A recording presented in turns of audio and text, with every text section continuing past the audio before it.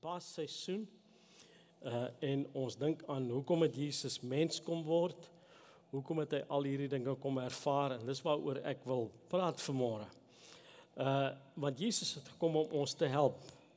En as jy in die moeilikheid is, as jy 'n probleem het, dan kyk jy gewoonlik vir die persoon wat die beste kan wees op daai gebied, wat 'n kenner is, 'n deskundige op daai gebied. As jy byvoorbeeld 'n gebarste waterpyp in jou huis het, dan bel jy nie die elektriesien nie, want hy gaan jou net in warm water laat beland. Jy soek die plumber, die loodgieter wat jou kan help. En so, dis belangrik om 'n kenner op daai gebied te kry. En partymal is daar kenners wat soos kenners lyk, maar hulle weet nie veel nie. En ek het gehoor van 'n koerantopskrif wat die tipe kenner beskryf wat jou nie gaan help nie, maar die opskrif van die koerant het gesê, kenner sê, iets het verkeerd gegaan in vliegtuigongeluk.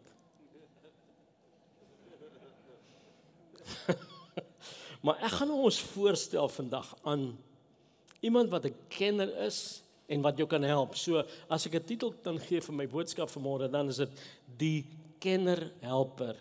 En dit is Jesus natuurlik. En soos gewoonlik gaan ek die Bybel laat praat. Ek gaan baie skrifgedeeltes aanhaal en ek vra nie om verskoning daarvoor nie.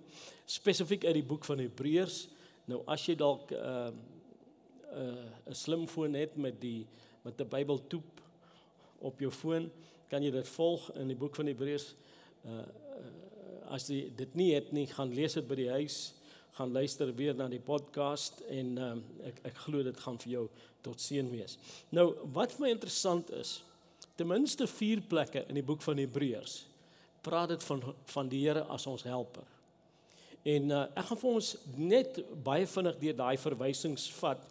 Laat ek aan die einde van die boek van Hebreërs begin met die eerste verwysing na hulp. Ons kan dit dalk eerste hulp noem. En in Hebreërs 13 vers 6 sê dit die volgende: daarom kan ons met alle vrymoedigheid sê, die Here is vir my 'n helper. En hier is iets baie interessant, die Griekse woord daar, en ek wil jou nie besorg met die Griekse woord nie, maar hierdie woord moet ek sê, want daar's onomatopee in, daar's 'n klanknabootsing in, wat die Griekse woord vir helper daar is boethos. En boe, die eerste deel van die woord, klink soos iemand wat huil of wat uitroep, boe. En dis letterlik wat die woord beteken. 'n uitroep, 'n kreet, 'n huilroep, om die waarheid te sê. Die laaste deel van die woord kom van die woord theos, wat beteken om te hardloop. So letterlik, en dis wat vir my so mooi is, dat die Heilige Gees het bestaande Griekse woorde gebruik, maar vir ons 'n dieper betekenis aan te gegee, want letterlik beteken die woord, as jy in die moeilikheid is en jy skreeu, jy roep uit, dan hardloop God na jou toe om jou te help. En dis wat hy sê hier, hy sê die Here is ons helper, hy is die een wat ons te hulp snel, wanneer ons in die moeilikheid is en ons uitroep. En ek is so bly dat Marlies genoem het van die verlore seun en hoe die vader na hom toe gehardloop het, want baie keer dink ons net aan God as iemand wat op die troon sit en wag en miskien met 'n sambok weggesteek onder die troon om ons by te kom as ons verkeerd gaan. Maar hy is eintlik die een wat wag om ons te kom help en na ons toe hardloop. En in die tweede hoofstuk van Hebreërs is die tweede verwysing na hulp, en dieselfde Griekse stamwoord word gebruik hier. En laat ek dit vir ons lees in Hebreërs 2 vers 18, en ek gaan vir ons lees uit 'n Engelse vertaling van Kenneth West, wat 'n professor in Grieks was aan die Moody Bible Institute. En hy stel dit so, Hebreërs 2:18, for in that he, Jesus, suffered, having himself been tempted and put to the test, he's able to run to the cry of those who are being tempted and bring them aid. So dis waaroor dit gaan. Letterlik beteken die woord om iemand te hulp te snel deur te hardloop. Die derde verwysing in Hebreërs 4 in vers 15, en weer eens dieselfde Griekse woord. Ek gaan vir ons net om die waarheid te sê vers 16 lees. Dit sê, laat ons dan met vrymoedigheid na die troon van die genade gaan, sodat ons barmhartigheid kan verkry en genade vind om op die regte tyd gehelp te word. Dis die wonderlike ding, die troon van God is tans, soos hy beskrywe word hier, 'n troon van genade, nie 'n troon van oordeel. So as jy in die moeilikheid is, en selfs as dit jou skuld is God nie die een om jou te oordeel op hierdie stadium nie. Hy's die een wat 'n troon van genade het, en jy kan met vrymoedigheid gaan, en hy sal na jou toe hardloop om jou te hulp te snel. Die laaste verwysing na hulp, en hier's 'n ander Griekse woord wat gebruik word in Hebreërs 2 en vers 16, sê dit die volgende: ons weet almal dat Jesus gekom het om die nakomelinge van Abraham te help, nie die engele nie. En daar's verskillende maniere waarop die woord hier vertaal kan word in Grieks. En dis 'n baie interessante woord, epilambanomai, wat letterlik beteken om vas te gryp met die doel om te help. Om iemand vas te gryp, dis soos iemand wat van 'n afgrond sou afval, en jy gryp om te help. Die woord kan ook vertaal word om van iemand te leer, om te begryp hoekom hy in die moeilikheid is, sodat jy hom kan help. En 'n derde betekenis van die woord is om besorg te wees oor iemand, sodat jy hom kan help. En so wat hy vers sê, is dat Jesus was besorgd oor ons. Hy wou meer oor ons weet en leer om ons te help. Hy gryp ons vas, sodat hy ons kan help. En hy het mens geword. Hy het vlees geword, sodat hy kan weet wat aangaan in ons lewe. Nou, ons moet dit ruiterlik erken vanmôre, en is eintlik die sterkste stelling wat jy kan maak, om te sê, ek het hulp nodig. Want almal van ons het hulp nodig. Of dit in die verlede was, of jy nou in 'n posisie is waar jy hulp nodig het, of jy hulp gaan nodig in die toekoms. Ons almal het hulp nodig. En dis belangrik om te besef waar ons hulp vandaan kom. En dis wat die psalmis sê, hy sê, ek slaan my oë op na die berge, waar kom my hulp vandaan? Nie die berge nie, maar na hom wat hoër as die berge is, en meer solid as die berge is. So, die slotsom hier is dat Jesus het mens geword om ons te help. Hy het nie vir homself gekom nie. Hy het vir ons gekom. En so die boek van Hebreërs stel hom voor as helper. Maar waar kom die kenner aspek in? In die boek van Hebreërs, en waar dit gesê, in ander plekke in die Nuwe Testament is daar 'n woord, 'n beskrywing, 'n titel van Jesus wat gebruik word. En die woord word in Afrikaans op verskillende maniere vertaal. Die Afrikaanse vertalings gebruik die woord leier, leidsman, voorganger, begin, bewerker. En as ons net mooi luister na daai woorde, dan impliseer al daai woorde iets. 'n Leier, 'n voorganger beteken as volgelinge. En die beste manier, in my opinie, wat daai Griekse woord vertaal kon word in Afrikaans, is om te praat van 'n pionierleier, 'n baanbrekerleier. Iemand wat 'n pad oopmaak wat nie daar was nie. En wat die pad oopmaak nie vir hom nie, maar vir die wat agter hom aankom, vir sy volgelinge. Iemand wat 'n leier is op daai gebied. Iemand wat 'n initieerder is. En dis hoekom Jesus die kenner, leier, helper genoem kan word, want hy is die een wat 'n kenner is op die gebied om ons te help. Nou ek weet daar's baie ouens wat dink hulle kenners is, dat hulle kenners is. Ek het hierdie definisie gelees van 'n meteoroloog. Ons weet die weerkundige experts, die kenners. Hulle sê dis iemand wat vir jou môre sal kan sê hoekom wat hy gister voorspel het nie vandag gebeur het nie. En ons het baie te doen met daai tipe van kenners in die lewe. Ek gaan vir ons wys dat Jesus is die ware kenner, en dis hoekom ek kan sê die Here is my helper. daar's 'n skrif in Psalm 46 waar hy sê dat God 'n hulp is in benoudhede en hy is in 'n hoë mate beproef. He's been tested and tried. He's the real expert helper. En dis waaroor ons wil praat vanmôre. Nou, ek wil vir ons deur 'n reeks stellings vat. En ek gaan vir ons hierdie vraag probeer beantwoord. Watter kwalifikasies het jy nodig om 'n kenner te word? En hoe het Jesus aan hierdie vereistes of kwalifikasies voldoen? En hier is die eerste kwalifikasie. 'n Kenner is iemand met kennis. 'n Kenner het kennis. Dis waaroor die woord gaan. Hy ken, dis hoekom hy 'n kenner is.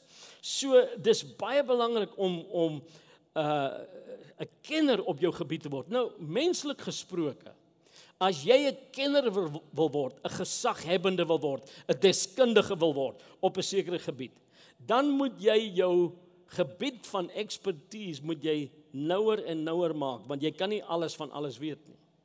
En iemand het hierdie definisie van 'n kenner gegee. Dis iemand wat meer en meer van minder en minder weet, tot hy alles weet van niks. Maar die goeie nuus is dit, Jesus is anders. Hy weet alles oor alles. En daar's baie mense wat werklik waar kenners is op hulle gebied. Ek onthou Muhammad Ali, een van sy groot uitsprake was, I'm the greatest. Okay, miskien in die bokskryt, maar miskien nie in die wiskunde klas nie. En Jesus is so anders, want hy weet alles van alles. En Hebreërs 1 sê vir ons die volgende in vers 2, dat Jesus die heelal gemaak het en alles wat daarin is. Dit sê dat die Seun van God het alles gemaak wat bestaan. Gaan lees dit. So as Jesus alles gemaak het, dan moet hy alles van alles weet. En dis hoekom hy die kenner is op hierdie gebied en hy jou kan help. Daar's verskeie kere wat Jesus stellings gemaak het en gesê het hoe hy ons kan help. En in Johannes 1 vers 3 sê Johannes van hom die volgende, hy sê alles het deur hom tot stand gekom. Nie 'n enkele ding wat bestaan het sonder hom tot stand gekom. So Jesus is die begin. Hy's daai voorganger en die skepper. Nou mag iemand dalk sê, maar God is daarbo, weet hy, ken hy, mens wees. Weet hy waardeur ek gaan? En ek wil vir jou sê, hy weet. En ek gaan hierop uitbrei 'n bietjie later, maar dis my interessant as jy deur die Bybel lees oor sekere groepe mense en hoe hulle God gesien het. In die ou tyd het die Israeliete God as heilig beskou. Ons weet hy is heilig, maar hierso is die een aspek wat hulle partymal totaal uit verband uitgevat het. Die woord heilig beteken om afgesonder te wees, om verwyder te wees van die mens. En die Israeliete het geglo, God is anders, hy's verwyder van ons, en hulle het nie baie van hulle nie daai nabyheid van God ervaar nie. As ons na die Nuwe Testament toe gaan, die Grieke van daai tyd, Paulus in Handelinge 17, het hy met 2 skole van filosofie te doen gehad. Die eerste skool het hulle genoem die Epikureërs. En hulle het die volgende geglo oor God of die gode.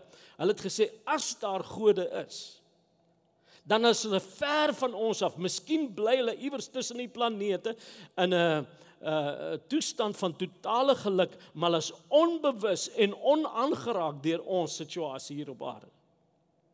Dan was daar 'n tweede groep wat hulle self die Stoïsyne genoem het.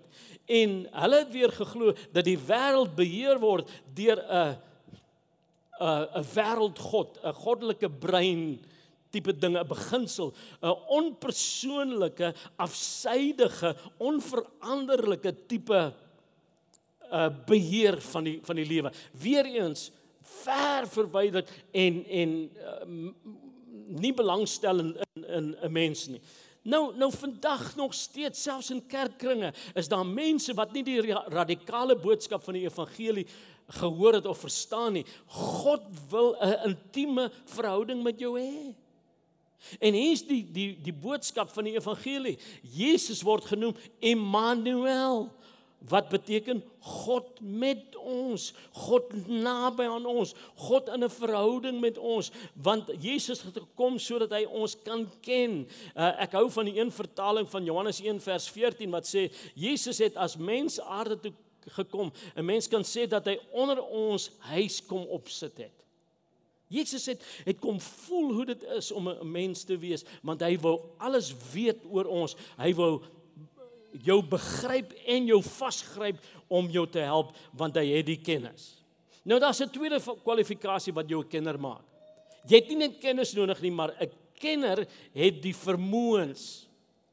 Want jy kan al die kopkennis hê, maar as jy nie die vermoë het, die vaardighede, die krag, die gesag. Jy kan nie 'n gesaghebende wees sonder gesag nie. En Jesus is die absolute gesaghebende. In Hebreërs 1 vers 3 sê dit vir ons dat hy nie net die skepper van die hele al was nie, dat hy nie net alles gemaak het nie, maar hy onderhou alles. En hierdie vertaling sê dat hy hou alle dinge deur sy magswoord in staat. So sy woord het mag, het krag, het gesag.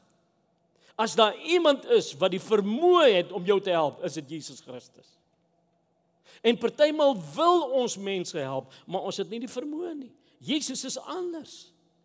En hy het 'n paar keer, ons kan dit gaan lees, het hy gepraat oor die gesag wat die Vader hom gegee het. En spesifiek voor sy hemelvaart sê hy hierdie woorde, hy sê, God die Vader het aan my volle mag oor die hemel en die aarde toevertrou. So Jesus het die mag om jou te help. Weereens as ons na die boek van Hebreërs toe gaan, is daar 'n interessante woord wat in Hebreërs 2:18 gebruik word. Dit sê dat Jesus self versoek was en gelei het, en omdat hy dit gedoen het, kan hy die help wat versoek word. Nou daai 3-letter woordjie in Afrikaans kan is so kort en skiet te kort om regtig vir ons verduidelik wat die skrywer aan ons wou oordra. Die Griekse woord wat gebruik word, daar is dunamai, waar ons die woord dinamiet vandaan kry. En hierso is wat daai woord beteken, om die krag te hê, om in staat te wees, so dit sou beter gewees het as hulle dit vertaal het, maar dat Jesus die krag het en in staat is om die te help wat versoek word. Want hy het die krag. En ek wil vir ons uit die Amplified uitlees, Hebreërs 7 vers 25, dit sê, He is able, dis dieselfde woord daar, He is able also to save to the uttermost, completely, perfectly, finally, for all time and eternity, those who come to God through Him. So, God het die vermoë, Jesus het die vermoë om jou totaal te verlos. Dis wat hy sê. Dis 'n dinamiese krag wat tot ons beskikking is. So Jesus het die kennis en hy het die krag, maar daar's 'n derde ding wat jou 'n kenner maak. 'n Kenner het nie net die krag of die kennis nie, maar hy het ook die ondervinding nodig. 'n Kenner het ondervinding. Nie net die teorie of die vermoëns, die vaardighede nie. Ons weet, 'n student kan medies studeer, sy eksamen of haar eksamen suksesvol voltooi, maar dit is noodsaaklik om 'n tydperk van 'n praktikum te doen, praktiese opleiding, voordat jy as 'n geregistreerde mediese praktisyn erken kan word. In die regswêreld kan jy ingeskrewe klerk wees, maar weer eens moet jy daai praktiese ondervinding opdoen voordat jy 'n kenner kan word op regsaangeleentheid. Jy sien, sonder ervaring kan jy nie soos die ou wees nie. Hy was 'n regte regskenner. Hy was op 'n partytjie en daar was 'n man wat die geleentheid aangegryp en gedink het hy gaan goedkoop regsadvies van die ou kry, want hy mos nou nie in sy kantoor waar hy duur ure vir jou vra nie. En hy sê toe vir hierdie ou, hy sê, luister, hy sê, as ek jou R1000 gee, sal jy vir my net 2 vrae beantwoord. En die ou sê, met groot graagte, wat is jou tweede vraag? Dis 'n regskenner. Dis 'n ou wat weet. So, dis dis geweldig belangrik om daai ervaring te hê. En as ons na Jesus kyk, 'n besonderse aspek van om 'n kenner te word, is dat hy soos ons moet kom word. Billy Graham vertel hierdie storie, hy sê hy het in die veld geloop, en hy het per ongeluk 'n muurshoop omgeskop. En hy sê hy het groot skade veroorsaak, en hy het daar stil gestaan, hy was so jammer, en hy het gesien hoe hierdie mure rondskarrel om die skade te probeer herstel, en hy dog toe, wel, laat ek probeer help, en hy het die stukke probeer terugsit. Hy sê, en hoe meer hy probeer het om te help, hoe minder het dit gehelp. Hy sê, want die skade was net groter, en die mure het net maller gegaan. Hy sê, in daai oomblik het die Here vir my openbaring gegee. Hy sê, want hy het geweet hoekom Jesus mens kom word. Want hy het gesê, as ek hierdie mure wil help, moet ek soos 'n muur word. En Jesus het basies dit gesê, as ek die mens wil help, moet ek 'n mens word. Jesus moes alles van mens wees ervaar, van baba tot dood. Hy moes deur alles gaan. En dis hoekom Hebreërs 2 vers 17 sê, dat hy in elke opsig 'n mens moes word, sodat hy simpatie, medelee met ons kon hê. In Hebreërs 4 vers 15 sê dieselfde, hy sê, ons het nie 'n hoëpriester wat nie medelee met ons het nie, maar hy was in elke opsig, net soos ons, aan versoeking blootgestel, maar hy het nie gesondig nie. Dit is die goeie nuus. So Jesus was selfs versoek, hy weet wat versoeking is. Daar's 'n interessante profesie oor die Messias in Jesaja 53 en vers 3 praat hy van 'n ander aspek van Jesus se menswees ervaring, en hy sê die volgende, hy sê, hy was verag en deur mense verstoot. Jesus ken verwerping. Hy weet wat dit is om verag te word. Hy het die grootste verwerping ervaar aan die kruis toe hy uitgeroep het, my God, waarom het U my verlaat? En hoekom het dit gebeur? Sodat hy die ervaring kon hê om jou te help in jou oomblikke van verwerping en verlatenheid. Daai selfe vers sê, hy was 'n man van lyding wat pyn geken het. Jesus weet wat siekte is. Nie dat hy ooit siek was, ek glo, in sy lewe op aarde nie, maar op die kruis sê dit, hy het al ons krankhede op hom geneem, ons siektes.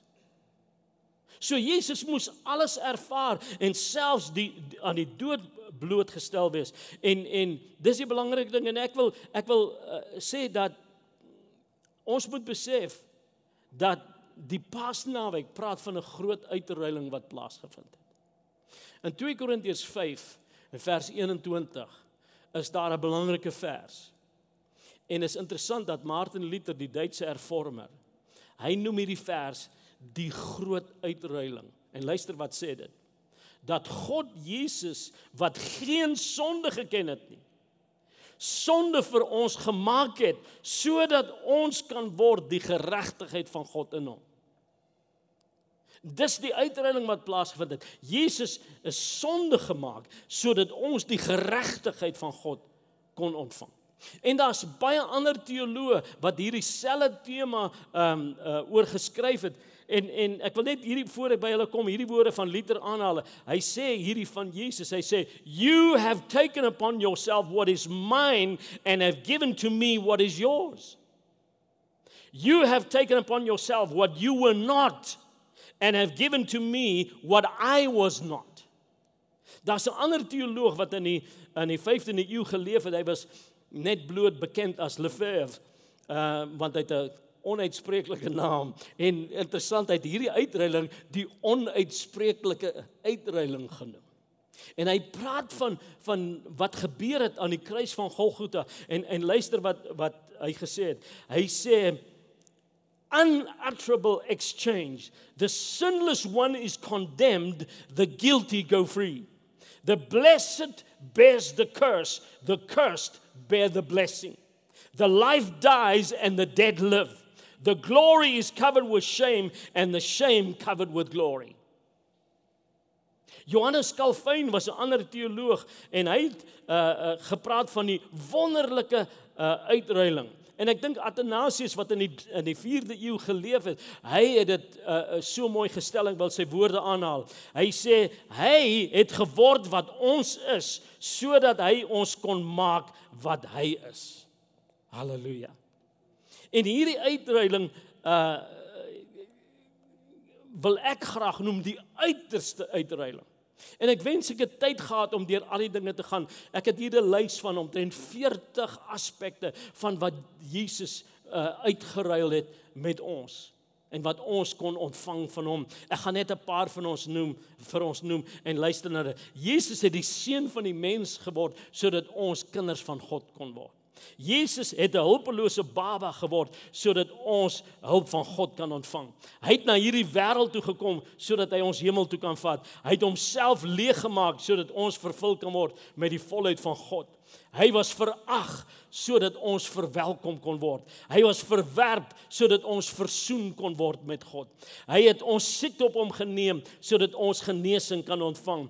Hy was bekend met lyding sodat ons vertroosting kan ontvang. Hy het die gewig van die kruis gedra sodat ons las lig kan word. Hy het 'n doringkroon gedra sodat ons die oorwinningskroon kan ontvang. Hy wat geen sonde geken het, was sonde gemaak, sodat ons die geregtigheid van God kon word. Hy het die dood van 'n krimineel ervaar, sodat ons onskuldig verklaar kon word. Hy het in ons plek gesterwe, sodat ons kan lewe.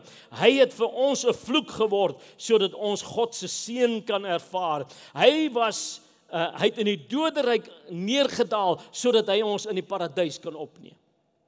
En ek wens ek kon al daai dinge met ons deel, ons het net nie die tyd nie. Maar ek wil weer sê, Jesus het alles geword wat ons was, sodat ons kan deel in wat hy nou is. En teoloë het 'n paar terme wat hulle gebruik om hierdie uitruiling te beskryf. Die een term is plaasvervangende versoening, wat basies sê, Jesus het alles ontvang wat ons verdien het, sodat ons alles kan verkry wat hy waardig is. En ek hou van hierdie term wat hulle praat van dubbele toerekening, waar hulle rekenkunde gebruik en die volgende sê, my sonde het na Jesus se rekening toe gegaan en ek is gekrediteer met sy geregtigheid. Hoe wonderlik is dit? Onverdiend. God se genade is so groot. So ek wil vir jou sê, Jesus kan jou help. Hy weet wat jy deurmaak en hy het krag vir jou deurbraak. Hy kan jou help. Hier's nog 'n ding wat jou 'n kenner maak. Jy het die kennis nodig, jy het die vermoëns nodig, jy het die ervaring nodig, maar 'n kenner het 'n suksesvolle praktyk. Jy moet suksesvol kan wees. Daar's baie ouens wat die kennis, die vermoë en selfs die ervaring het, maar hulle het soveel foute gemaak en hulle het soveel keer misluk. Jy het iemand nodig wat suksesvol is in sy gebied. Hoeveel van julle sal jou lewe in die hande toevertrou van 'n chirurg wat meeste van sy foute begrawe het? En ek dink die ergste woord wat uitgespreek kan word in 'n operasieteater is oeps. Daar's nie plek vir oepse as jy 'n breinchirurg is nie.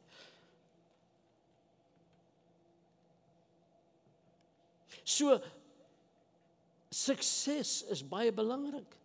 En Jesus was suksesvol. Jy kan op 'n paar maniere leer. Jy kan leer uit jou eie foute, jy kan leer uit ander se foute, maar hier is die beste manier in my opinie om te leer van een wat nooit 'n fout gemaak het. En dis wat Hebreërs van hom sê, hy was versoek, maar sonder foute, sonder sonde. So hy kan 'n suksesvolle helper vir jou wees. En die laaste aspek van 'n kenner wees is, 'n kenner deel sy of haar kundigheid. 'n Ware kenner gaan nie graf toe met sy kennis nie. 'n Deskundige gaan nie dood met sy kundigheid nie. An expertise does not expire with his expertise. You cannot be a success without a successor. Jy moet dit aangee vir iemand anders. You must leave a legacy for others. En dis presies wat Jesus gedoen het. Jesus het sy kennis, sy krag met ons kom deel. Ek hou so van, en weer eens, soos dit nie tyd nie, maar in 1 Korintiërs 15, die hoofstuk oor die opstanding, begin Paulus soos volg, hy sê, hier's die evangelie, ek gebruik my eie woorde, en dan beskryf hy aspekte van die evangelie, hy sê, nommer 1, Christus het gesterwe. Nou, evangelie beteken goeie nuus. Die feit dat Jesus gesterwe het, is nie goeie nuus nie. Ons praat van goeie Vrydag, uit 'n menslike oogpunt was dit nie 'n goeie Vrydag. Jesus het gesterwe, dis nie goeie nuus nie. Dan praat hy van 'n tweede aspek, hy sê, en hy is begrawe.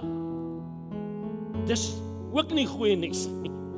Maar dan sê hy die derde ding, maar Jesus het opgestaan, dis goeie nuus, maar net vir Jesus. En as ons verder in die hoofstuk lees, hier in vers 20 sê hy, hier is die goeie nuus, Jesus het gesterwe, hy is begrawe, hy het opgestaan, en hy het die eersteling uit die opstanding geword. En daai eersteling impliseer net soos die woord voorganger. Eersteling meen, daar's 'n tweedeling, en 'n derdeling, en 'n vierdeling, en iewers is jou nommer, en hier is die goeie nuus van die evangelie, jy kan gehelp word, selfs teen die grootste vyand, die dood. Die dood kan jou nie oorwin nie, want Jesus is die kenner wat weet waar die uitgang is uit die vallei van doodskade weer. En dis waaroor Paasfees gaan. Dit gaan oor die feit dat hy sy kundigheid en sy krag en sy kennis met ons wil deel. Ek wil afsluit met hierdie woorde. Dit is die bottom line. Die goddelikheid van Jesus het vir ons verlossing, versoening, vergifnis gebring. Maar sy menslikheid het ons voorbeeld geword. En dis hoekom Jesus vir mense kon sê, volg my, follow me. And when he said follow me, he didn't just mean follow my advice or follow me on Facebook. He meant follow in my footsteps. God het Jesus vir ons gegee, sodat ons hulp kan hê in tyd van moeilikheid. En Jesus wil jou graag help. Ek wil hê ons moet staan.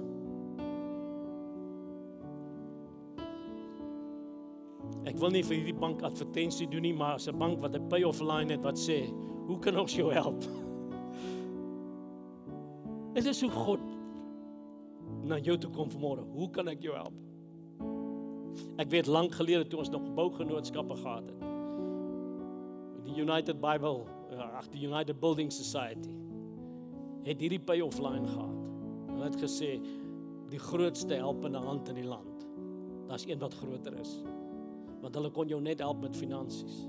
God kan jou help in elke aspek van jou menswees. Want hy weet, hy het dit ervaar.